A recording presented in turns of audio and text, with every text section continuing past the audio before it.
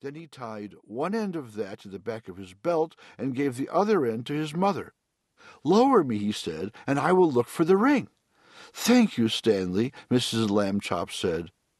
She lowered him between the bars and moved him carefully up and down and from side to side so that he could search the whole floor of the shaft.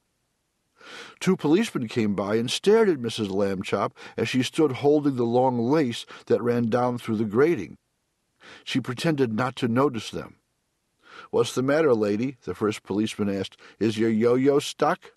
"I am not playing with a yo-yo," Mrs. Lambchop said sharply. "My son is at the other end of this lace, if you must know." "Get the net, Harry," said the second policeman. "We have caught a cuckoo." Just then, down in the shaft, Stanley cried out, "Hooray!" Mrs. Lambchop pulled him up and saw that he had the ring. "Good for you, Stanley," she said. Then she turned angrily to the policeman. "A cuckoo indeed," she said. "Shame."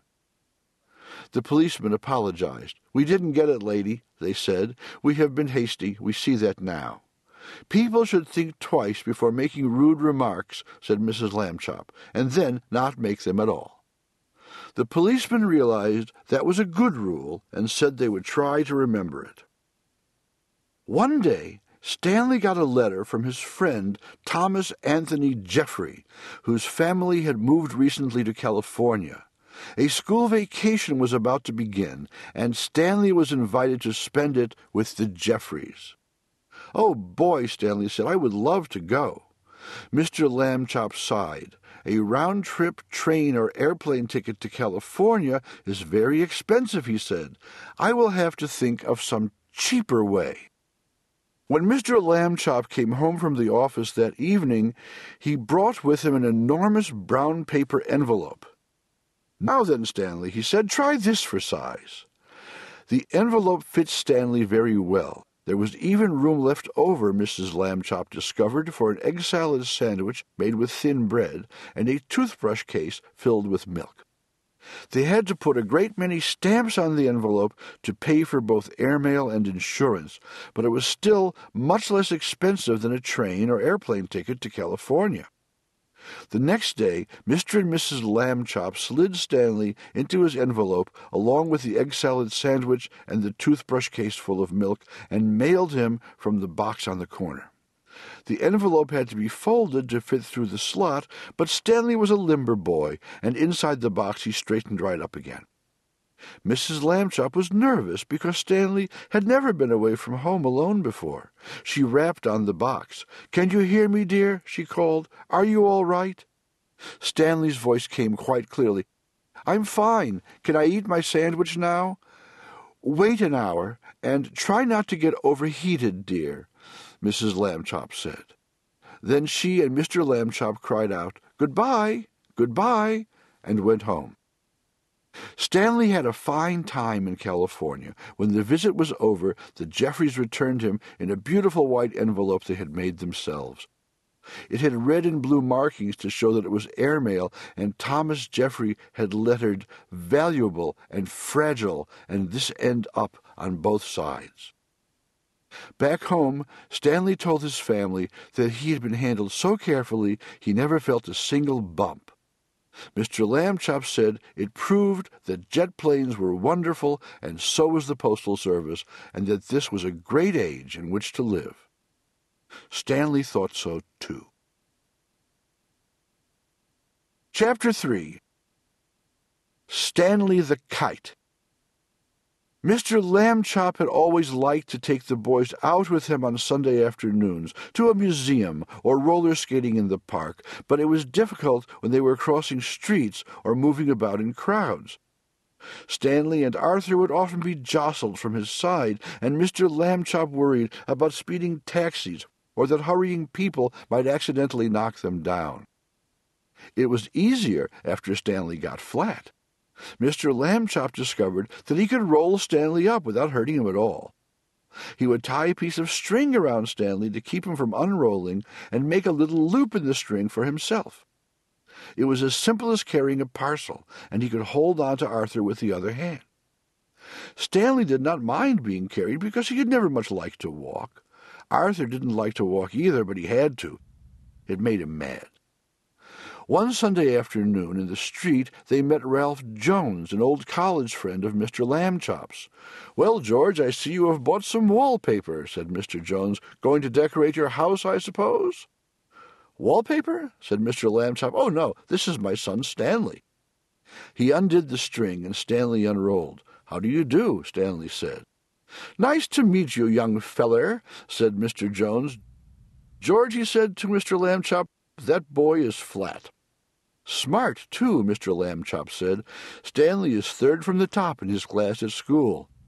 "Phooey," said Arthur. "This is my younger son, Arthur," Mr. Lambchop said, "and he will apologize for his rudeness." Arthur could only blush and apologize. Mr. Lambchop rolled Stanley up again, and they set out for home. It rained quite hard while they were on the way. Stanley, of course, hardly got wet at all, just around the edges, but Arthur got soaked. Late that night, Mr. and Mrs. Lambchop heard a noise out in the living room. They found Arthur lying on the floor near the bookcase. He had piled a great many volumes of the Encyclopedia Britannica on top of himself. "Put some more on me," Arthur said when he saw them. "Don't just stand there. Help me." Mr. and Mrs. Lambchop sent him back to bed, but the next morning they spoke to Stanley. "Arthur can't help being jealous," they said. "Be nice to him. You're his big brother, after all." The next Sunday Stanley and Arthur went to the park by themselves. The day was sunny, but windy too, and many older boys were flying beautiful enormous kites with long tails made in all the colors of the rainbow. Arthur sighed. "Some day," he said, "I will have a big kite, and I will win a kite-flying contest and be famous like everyone else. Nobody knows who I am these days." Stanley remembered what his parents had said. He went to a boy whose kite was broken and borrowed a large spool of string. "You can fly me, Arthur," he said. "Come on." He attached the string to himself and gave Arthur the spool to hold. He ran lightly across the grass, sideways to get up speed, and then he turned to meet the breeze. Up, up, up, up went Stanley, being a kite. He knew just how to manage on the gusts of wind. He faced full into the wind if he wanted to rise, and let it take him from behind when he wanted speed. He had only to turn his thin edge to the wind carefully, a little at a time, so that it did not hold him, and then he would slip gracefully down toward the earth again. Arthur let out all the string, and Stanley soared high above the trees, a beautiful sight in his red shirt and blue trousers against the pale blue sky. Everyone in the park stood still to watch. Stanley swooped right and then left in long matched swoops. He held his arms by his sides and zoomed at the ground like a rocket and curved up again toward the sun. He side-slipped and circled and made figure-eights and crosses and a star. Nobody has ever flown the way Stanley Lambchop flew that day. Probably no one ever will again.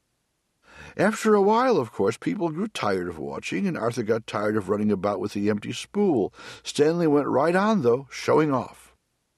3 boys came up to Arthur and invited him to join them for a hot dog and some soda pop. Arthur left the spool wedged in the fork of a tree. He did not notice, while he was eating the hot dog, that the wind was blowing the string and tangling it about the tree. The string got shorter and shorter, but Stanley did not realize how low he was until leaves brushed his feet, and then it was too late. He got stuck in the branches. 15 minutes passed before Arthur and the other boys heard his cries and climbed up to set him free. Stanley would not speak to his brother that evening, and at bedtime, even though Arthur had apologized, he was still cross.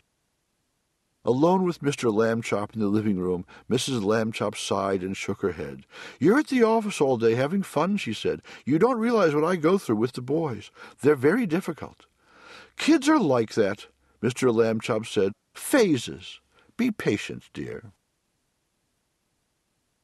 Chapter 4.